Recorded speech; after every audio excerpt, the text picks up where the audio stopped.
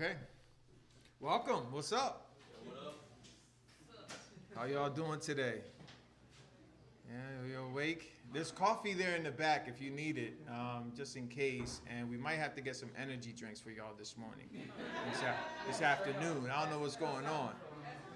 You know what I mean? No, it's real. It's real. Y'all, I said what's up and y'all didn't say anything. So, you know, it is what it is. But all jokes aside, it is good to be here with you today. You know, and this is a special day because immediately after service, we're going to go to this building that the Lord, it seems that He's providing for us. We've been praying for a long time for a location, and if you know anything about Lancaster City, it's just gridlock with property where, you know, either it's unaffordable or there's no space at all in the city, right? But God, it seems as if He's making a way for us, and so I'm really excited to see what this is going to mean for us. And you know, there's still a couple of challenges we still have when it comes to the building, but you know, I look at what the Lord did with the basket and a couple of fish and a couple of loaves in it. You know, He can do anything He wants to do. And so we're small. Some people are saying, yeah, but we're still a small church. And I agree, but we serve a big God, you know? And so we're just moving forward in faith. And trust me, I wish I could tell you I'm that faithful man of God who just trusts the Lord always and all that. I've been struggling in the last 2 weeks because I'm like, can this be true? And how can we do this? Or how? And then I just finally broke and said, Lord, you're sovereign and you're in control. And it's sad that it takes a lot of time and a lot of whackness from our part to get to that point of remembering who God is. And so I'm just thankful to the Lord that regardless of what happens, we're His church and He's the great shepherd. So I'm doing all right now. John chapter 18, verses 19 through 27 is our text today. So if you want to turn there with us, John chapter 18, verses 19 through 27 is our text. And I'll be reading from the English Standard Version. And it begins in verse 19. The high priest then questioned Jesus about His disciples and His teaching. Jesus answered him, I have spoken openly to the world. I have always taught in synagogues and in the temple where all Jews come together. I have said nothing in secret. Why do you ask me? Ask those who have heard me what I said to them. They know what I said. When he had said these things, one of the officers standing by struck Jesus with his hand, saying, Is that how you answer the high priest? And Jesus answered him, If what I said is wrong, bear witness about the wrong. But if what I said is right, why do you strike me? Annas then sent him bound to Caiaphas, the high priest. Now Simon Peter was standing and warming himself. So they said to him, You also are not one of his disciples, are you? He denied it and said, I am not. One of the servants of the high priest, a relative of the man whose ear Peter had cut off, asked, Did I not see you in the garden with him? Peter again denied it, and at once a rooster crowed. This is the word of the Lord. And to God be the glory. Let us pray. Father, we thank you for your word. We thank you for your word that is life and bread to our soul. We pray, God, that you would be glorified in the preaching, but Lord, even also in the listening. You will quicken our hearts. God, will you help me not to look at man, but to look to you, to be faithful to your word. God, would you stir worship in my heart, that even if I'm the only one worshiping today, so be it. And God, do the same with everyone's heart here today, not to look to the left or to the right, but to look up, to look to you. So Lord, we have come to again be stirred in our hearts, for our affections to be stirred for you. We desire you, Lord, and we need you. We need you now more than ever. We always need you more. And so, Lord, would you help us today to be alert to your word, and will you help me today, God, to just worship you in the preaching of your word. We love you and we thank you, and all God's people said, amen. Amen. So as we do every time, we go through what we covered last time in the Gospel of John, which is chapter 18, verses 12 through 18, and we looked at Jesus being bound and denied. He was bound, which meant that they tied him up and arrested him, and them being the band of soldiers. They also had their captain there, officers from the chief priests and the Pharisees. They came because Judas led them there, which fulfilled what Jesus said he would do, which is actually what Judas was prophesied to do, which was to betray Jesus. They led Jesus first to Annas. We see this in verse 13 of John 18, who was the father-in-law of the current high priest called Caiaphas.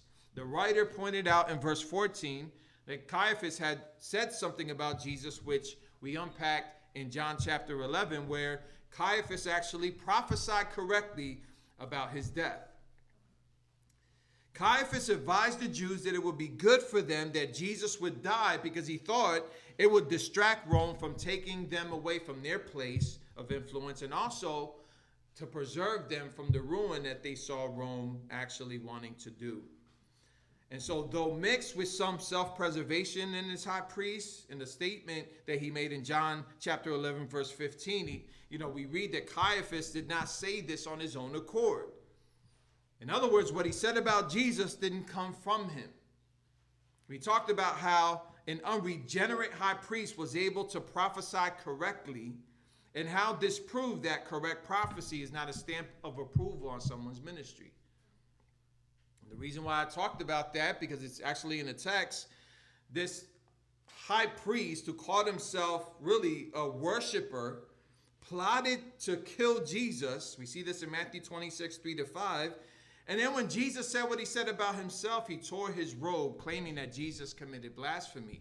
This man was not a saved man, yet he prophesied correctly about Jesus. And this, again, is a good reminder for us, especially those of us who came out of a Word of Faith charismatic, experience, that correct prophecy is not a stamp of approval on someone's ministry. Very important. God could use whoever he wants.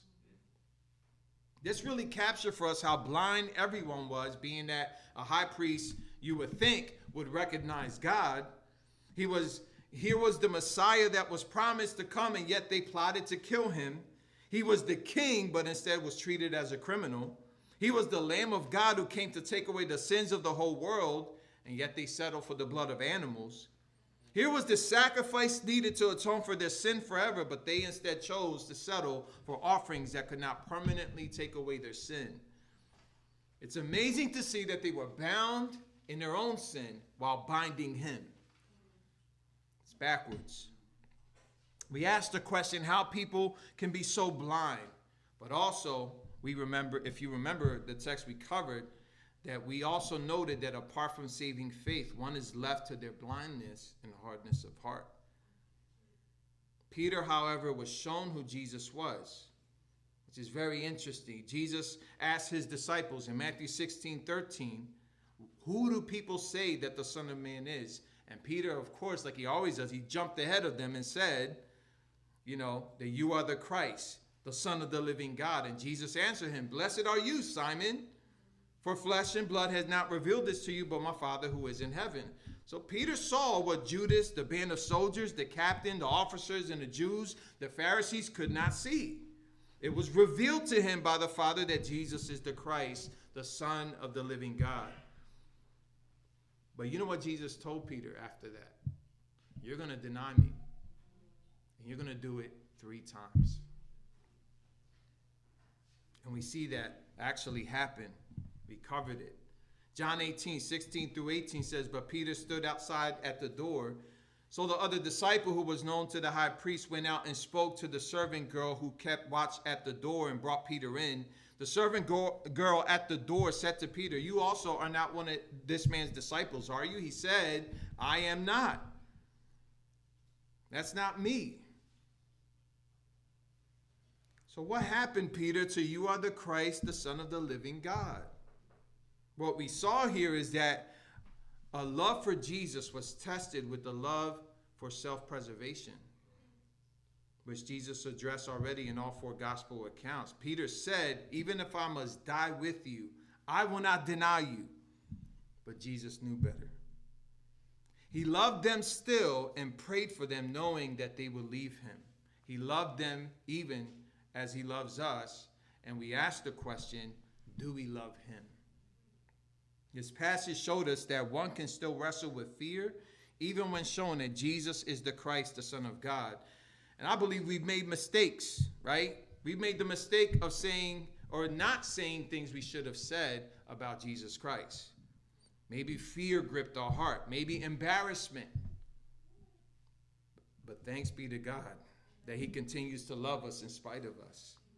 See, our passage today continues here where Jesus is questioned by Annas, and also what happens again is that Peter denies Jesus. He denies knowing him. So our outline, again, only has 2 points today. Jesus' question is the first, verses 19 through 24. And then second, Jesus denied again, verses 25 through 27. Jesus' question, verses 19 through 24.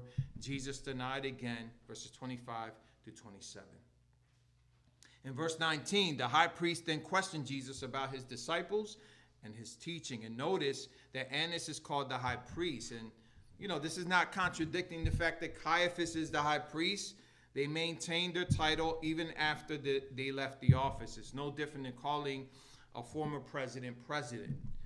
We have Annas here questioning Jesus about his disciples and his teaching. Those are two things that we're going to look into: the question about his disciples and the question about his teaching. A disciple, if you don't know what that is, you should, because if you profess to know Jesus, you're automatically a disciple of the Lord Jesus, is a believer in Christ. Another commentary pointed out that a disciple is a student or a follower. The English term comes from the Latin discipulos, meaning pupil. And it reflects the Greek sense of the disciple as an adherent to the teachings of a particular teacher or school of thought. So Annas was asking Jesus about those who profess to follow him, those who claim to be adherents to the teachings or the school of thought of Jesus Christ. They most likely asked Jesus about this because of their opposition to what he was teaching the people in the synagogue and in the temples. Which actually, every time Jesus taught something, you know what happened, right? There was always opposition. I would be really discouraged if I was teaching like today and someone always had beef with what I said. That's happened throughout the years. I would, teach a sermon, and I remember one time there was a couple people lined up to ask questions about my sermon. And they had an apologetic already over something that I said. If that happened every Sunday, I'm sorry, I would go back to work. I get a job. I wouldn't be able to take it. That happened to Jesus Christ all the time. Every time he was in the synagogue, in the temple, they were lined up. As a matter of fact, I remember one time, I think it was in the synagogue, they actually, it says, surrounded him to disagree, to talk about killing him for what he was teaching. See, those who followed Christ, his disciples, would have believed what Jesus taught, which was in direct opposition to those in the synagogues who were hypocritical and lost. It was his teaching that they found actually offense in. His teaching, which is the second thing, his disciples the first, the teaching the second. And one of the things that I was curious about is that Annas isn't asking about his miracles. He's beefing with his teaching. Why was that? Well, I believe because we're talking about a blind high priest. The miracles that Jesus did was supposed to fulfill messianic prophecy. It was to show that he was the Messiah, the one promised, the one that Israel should have seen. But again, he was met with opposition by the religious leaders of the synagogue and the temple, even when healing people.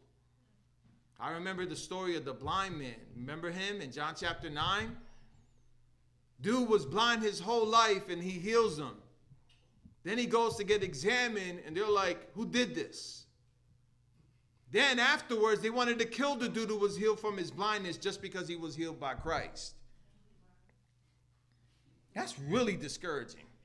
It's like, come on, y'all. You know, like, we're no different. Annas specifically was asking about his teaching, and it wasn't really to hear about truth. It was to oppose it. It was most likely the teachings Jesus gave at the synagogues and in the temple. In verse 20, Jesus gave him an answer. I have spoken openly to the world. I have always taught in the synagogues and in the temple where all Jews come together. I have said nothing in secret. So Jesus, we know in Matthew chapter 4, verse 23, taught throughout all of Galilee, all their synagogues, proclaiming the gospel and healing every disease. Matthew 9:35, Jesus again went throughout the cities and villages, teaching in their synagogues. Jesus was confronted in the synagogue when he healed the man with the withered hand, which prompted some there to ask him whether it was lawful to heal on the Sabbath. That's in Matthew 12, verses 9 through 14, which ends with the Pharisees conspiring against him and wanting, as it says, to destroy him. Jesus openly taught against those who loved the place of honor and the best seats in the synagogues. Matthew 23:6. So in the temple, we saw how Jesus overturned tables. You remember that? Got fed up with the temple, making it a den of thieves instead of a house of prayer. Jesus in the temple healed the blind and the lame in Matthew 21. And in Matthew 21:15, it tells us that the religious leaders, were actually indignant over what Jesus did, healing people and getting very angry. That's kind of very telling of the condition of their hearts. Listen, they were hot, as we used to say back in the day. I guess y'all would say today they were in their feelings. I'm showing my age right now. The condition of their hearts were calloused, unable to see the good. Not only the good, but this was the Messiah promised. Jesus clearly spoke openly, and he taught in all the synagogues and even in the temple where the Jews would come together. He did nothing in secret. And what we're seeing in our text today is the result of an unashamed man who loved the Father, this man being God the Son. Jesus was unashamed. So much that he said in verse 21 of our text, why do you ask me? Ask those who heard me and what I said to them. They know what I said. He ain't embarrassed about what he said. He's telling Annas to go to those who heard him. They would confirm that Jesus was in fact teaching what he taught in the synagogues and in the temple, which they were indignant about. So Jesus was unashamed about what he taught. Listen, I think this is a really good example for us. How would we preach and teach if we knew that suffering and consequences would happen because of what we are preaching and teaching?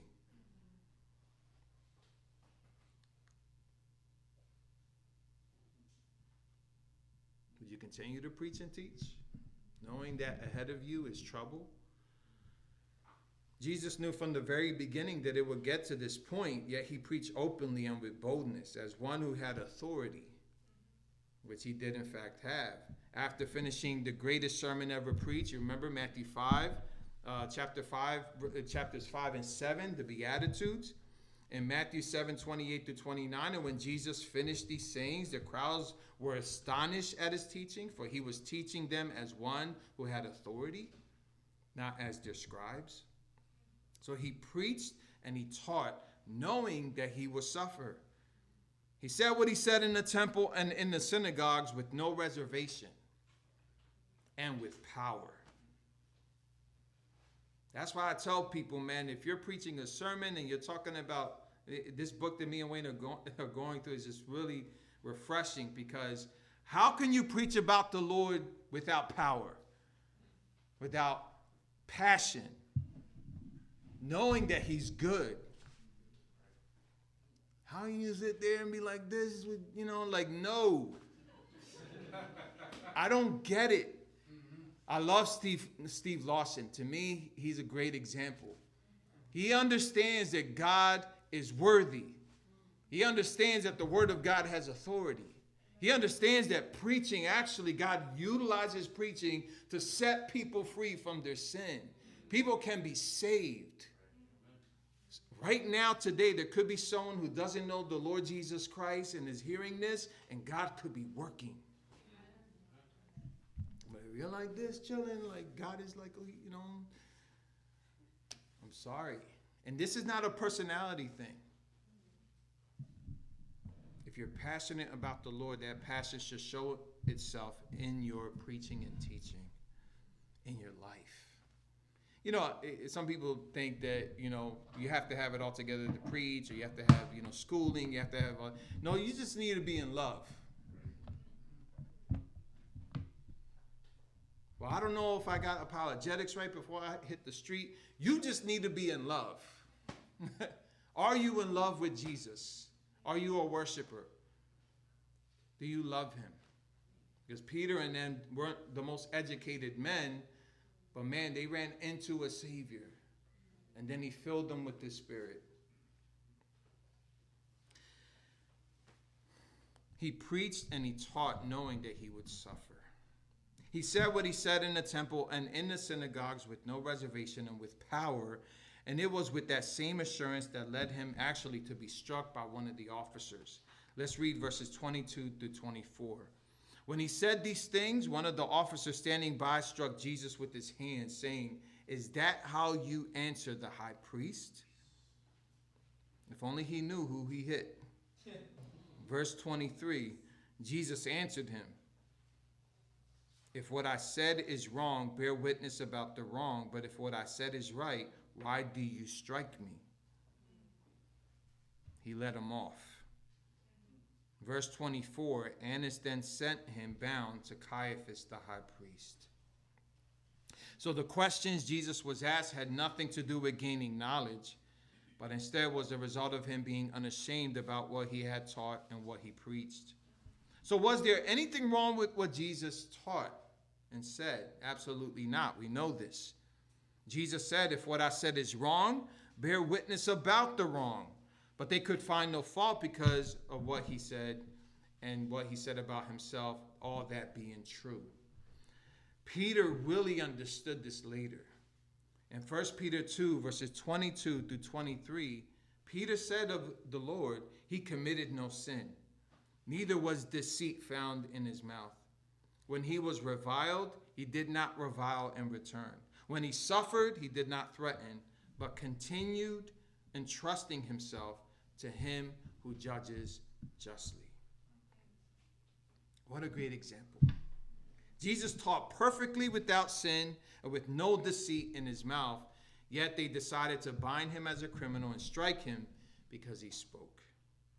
This again is a good display of what we would have done if we were there ourselves, being the ones who struck him. And it's a display of what people still do with the word of God today. If not for the grace of God, saints, we also would take the things of God and trash them. If not for the grace of God, we would have taken the Son of God and accused him of blasphemy. If not for the grace of God, we would have been in the crowds yelling, "Crucify him" also. That's you. That's me. That's who we are apart from the grace of God. We forget that. I remember the song, "How Deep the Father's Love." You know that song, right? He says, the song goes, "Behold the man upon a cross, my sin upon his shoulders. Ashamed, I hear my mocking voice call out among the scoffers. It was my sin that held him there until it was accomplished.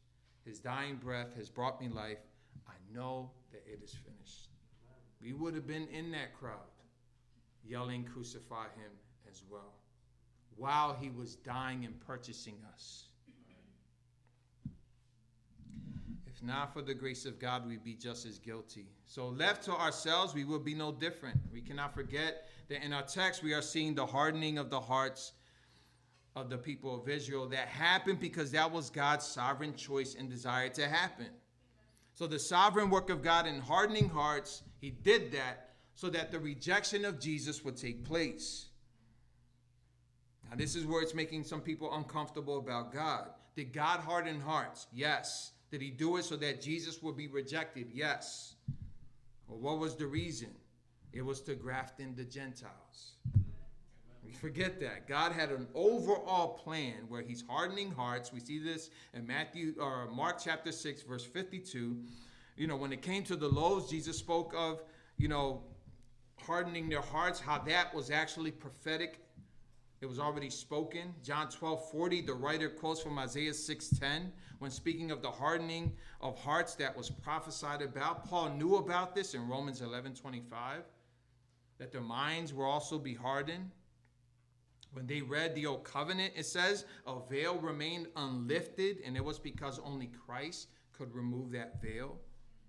So here was the perfect high priest, the Lord Jesus Christ, rejected by a sinful high priest and by those who needed forgiveness themselves, men who had hardened hearts, men blind to the God they professed to love and believe in. And what they needed most was the veil to be taken away,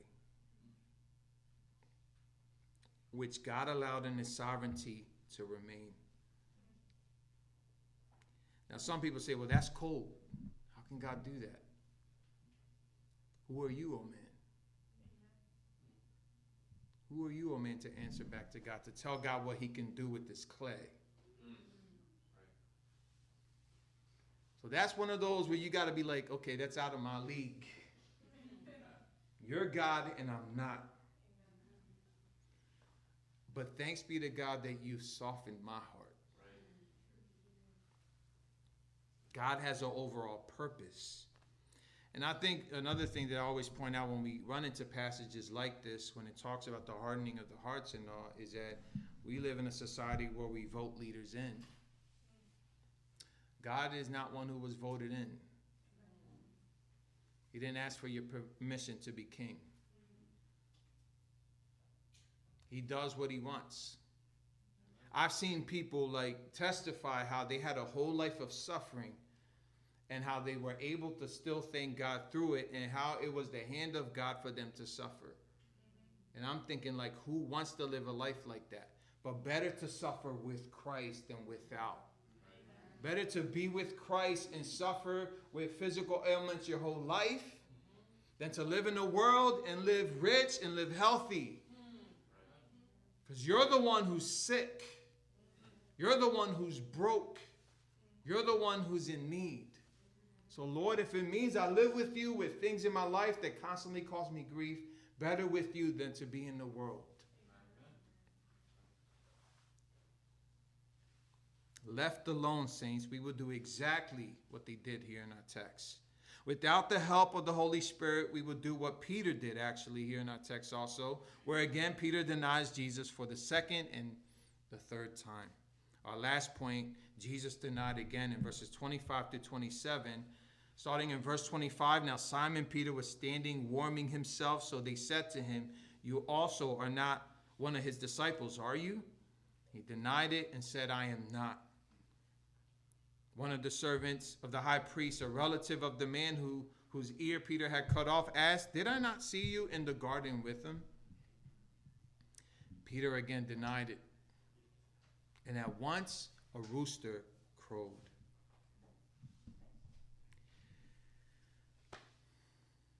Simon Peter said to him, John 13, 36 to 38, Lord, where are you going? Jesus answered him, where I am going, you cannot follow me now, but you will follow me afterward.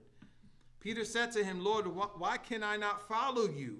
I will lay down my life for you. Jesus answered him, will you lay down your life for me? Truly, truly, I say to you. When Jesus says truly, truly, you know it's coming. Truly, truly, I say to you, the rooster will not crow till you have denied me 3 times. here we see what Jesus said would happen again. A passionate Peter who really believed he would lay down his life for Christ, not knowing that laying down our lives for Christ is impossible without first Jesus laying down his life. Peter said, though they all fall away because of you, I will never fall away. Even if I must die with you, I will not deny you. And all the disciples said the same. He also said, Lord, I am ready to go with you, both to prison and even to death. Sounds like a very passionate Peter. But this passionate Peter was met with a desire to keep his life. And rather than finding life, he lost it. Peter was standing and warming himself and was asked, you also are not one of his disciples, are you? And he denied it and said, I am not. One of the servants of the high priest, a relative of the man whose ear Peter had cut off, asked, did I not see you in the garden with them? Peter again denied it, and at once the rooster crowed. This is what it looks like to lack the Holy Spirit in our lives. Later, when Jesus appears to his disciples after the resurrection, he does something that would forever change them. He will give them the promised Holy Spirit. John 20, verse 22, and when he had said this, he breathed on them and said to them, receive the Holy Spirit. And they were given the Holy Spirit then. Jesus gave them the Holy Spirit, which later would then fall on the church to empower the church. Peter puts on display here what we all would do without the Holy Spirit given to us when he denied him. But after giving them the Holy Spirit, Jesus would interact and question Peter. In chapter 21, verses 15 through 19, Jesus is revisiting what happened with him denying him 3 times. Jesus said to Simon Peter 3 times, do you love me? And Peter replied 3 times, yes, Lord, you know that I love you. He said, Lord, you know everything. You know that I love you. Jesus said to him, feed my lambs, tend my sheep, feed my sheep, if you love me. And you know what? Peter would. In Acts chapter 4, we're seeing a whole different Peter.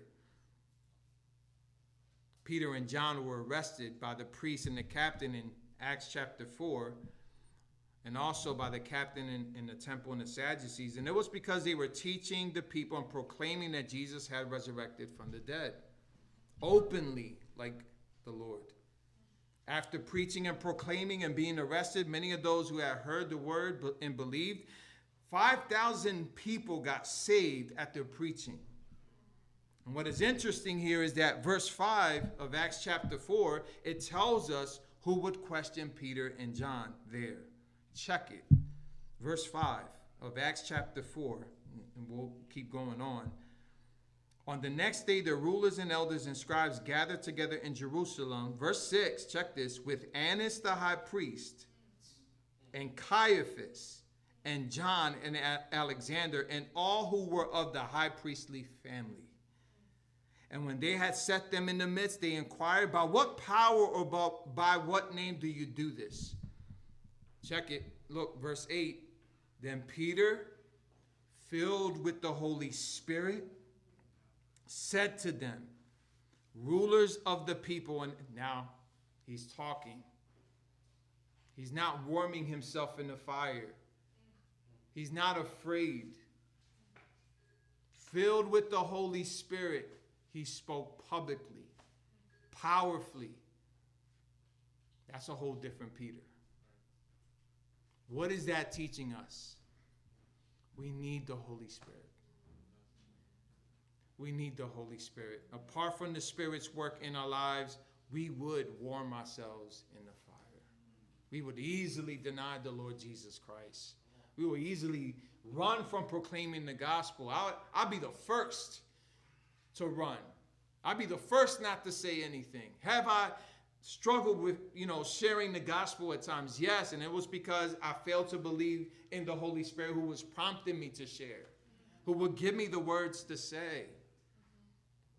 Here he is, Peter, openly, even after being arrested and threatened, openly said, rulers of the people and elders. If we are being examined today concerning a good deed done to a crippled man, by what means this man has been healed, let it be known to all of you, he says, to all the people of Israel, that by the name of Jesus Christ of Nazareth, whom you crucified, whom God raised from the dead, by him this man is standing before you well. That's a different Peter. This is what it looks like to be empowered by the Holy Spirit. This is why we pray before worship. This is why we pray before we do things. Yeah, I know you guys like Jim playing the bass. I love it. But I love when Jim prays for the Lord to use him. I love when Claude's here and when they get together and pray. I love the fact that Claude took time to pray, to get the mind of God to play. He's not out to perform, he's out to worship. The ladies, when they pray and they get together and they all get together and pray, they want to worship the Lord. We want empowered worship, not carnal worship. I want to walk a Christian life, not a Christian life that has a title without the power of the Spirit. Well, I can't turn away from temptation. I keep falling into sin. Maybe you need to pray to the Holy Spirit, to read his word, to know that your sin is grievous to the Lord so that you can run from it. This is what it looks like to have boldness. Where does this boldness come from? It comes from the Holy Spirit given to the church that was given to Peter. Apart from that, we would do no different than Peter in our passage. We would reject the Lord Jesus and everything that he taught concerning himself. I desire for us to be spoken of as a church that has been with Jesus. Not just one that knows doctrine. We do. We're Reformed. That's what we do. It's our trade. It's our, that's just embedded into our culture. We pursue doctrine to glorify the Lord. Listen, but there are people that know doctrine that don't know Jesus. They have all the answers. But I want to be like Peter in Acts chapter 4. As a matter of fact, in verse 13, it says, now when they saw the boldness of Peter and John and perceived that they were uneducated, common men, they were astonished. It didn't stop there. It continues to say, and he recognized that they had been with Jesus.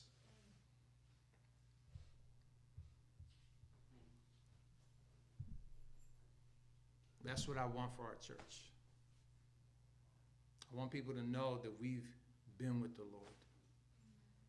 Whether it's pursuing our passion in his word, which I believe we are, we're pursuing doctrinal truth and purity, but we're not doing that to be right. We're not doing that to have all the answers. We're doing that to know him, to love him, to pursue him, so that we can be changed, delivered. I want to be a church that knows Jesus, that loves him, that worships.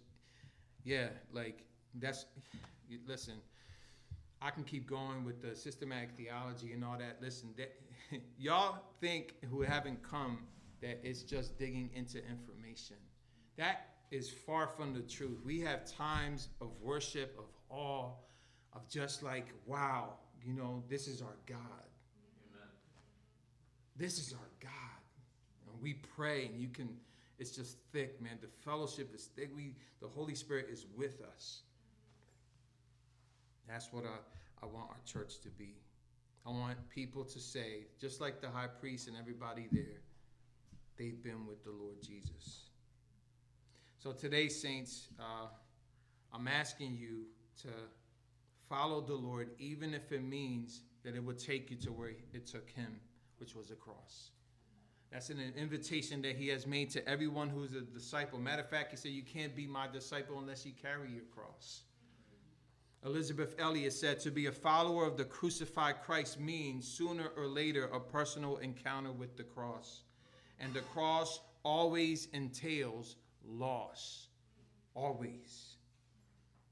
But whatever gain I had, I count it as loss for the sake of Christ. Indeed, I count everything as loss because of the surpassing worth of Christ Jesus my Lord. For his sake I have suffered the loss of all things and count them as rubbish in order that I might gain Christ and be found in him, not having a righteousness of my own that comes from the law, but that which comes through faith in Christ, a righteousness from God that depends on faith, that I may know him in the power of his resurrection and may share in his sufferings, becoming like him in his death, that by any means possible I may attain the resurrection from the dead. You will lose a lot, but it's of no comparison to what you gain in Christ. So I hope you were encouraged today, and if you have not come to the saving truth of the Lord Jesus Christ, you're just here curious, or you have never known Jesus genuinely, I would caution you to consider salvation, to consider placing your faith in the Lord Jesus Christ. Have you lived a passive Christian life? Repent. Repent. Have you been casual with prayer, with the study of his word? Repent. I don't know why. When I start reading, I just start getting disinterested. You need to repent of your sin. And if you haven't even thought of the Lord Jesus Christ, the Bible says that the wrath of God resides in you. God is a holy God. And he demands that you repent of the sin which is a crime before him. And he's provided his son, the Lord Jesus Christ, to what it's called atone, cover your sin, to deliver you from his wrath. He's a compassionate God. And all he's asking you to do is to trust, to repent of your sin, and he will deliver you from all unrighteousness. Listen, I've been saved for now 30 years. 30 years saved, and I can say that God has always been good. Always been gracious. Always been merciful. And that's you here today. Let us pray together that the Lord will bring his forgiveness and his saving power.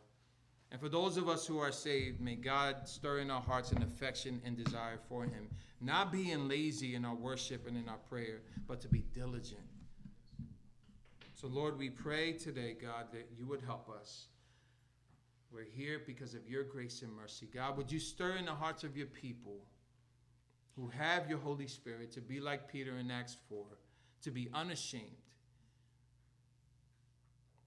to feed your sheep, to feed your lambs, to tend your sheep. God, would you help us to be about one another so that the world will know that we are your disciples. Help us to love one another. Help us to forgive one another. God, I don't know as far as our church, God, what this building means. You do. We ask, Lord, that you will lead us. You're the great shepherd. You will never leave us astray. And so, God, I pray that all this will be laid into your hands. God, if it be your will, may we go there and minister the gospel also. We pray for Manor Street. God, for those that are struggling in poverty, those who are struggling, God, with effects in society that's causing them to be disenfranchised. God, we pray for them. God, we pray for those, Lord God, that are in that area, that are suffering, God, that have nothing. We pray for Water Street, God, for the prostitution happening in Water Street, God. I pray that our ladies will be empowered to go and minister your word to those in need. Pray for the homeless, God, who have nowhere to go. We pray for them, Father. Would you send us? Would you send us to that area empowered by your Spirit? We pray for F&M College and even the west side of the city where the rich are, God. And we pray, God, we know it's harder for a rich man to enter into the kingdom of God. And we also pray for them. God, will you deliver them from their autonomy, from their contentment in the world? Would you send us, Lord God, to minister to them as well? May it be your will. And Lord, I pray for those here who have not come to saving faith. You're the one who had rescued us from our sin. You can do it again. And we pray for those who have a calloused heart, who have not come to saving faith, that you would invade their hearts. God, that you would deliver them from their sin. Show them who you are in your righteousness. We ask this in Jesus' name. Be with us today as we do communion. God, may you be glorified as we partake of that which celebrates and remembers your body broken and your blood shed.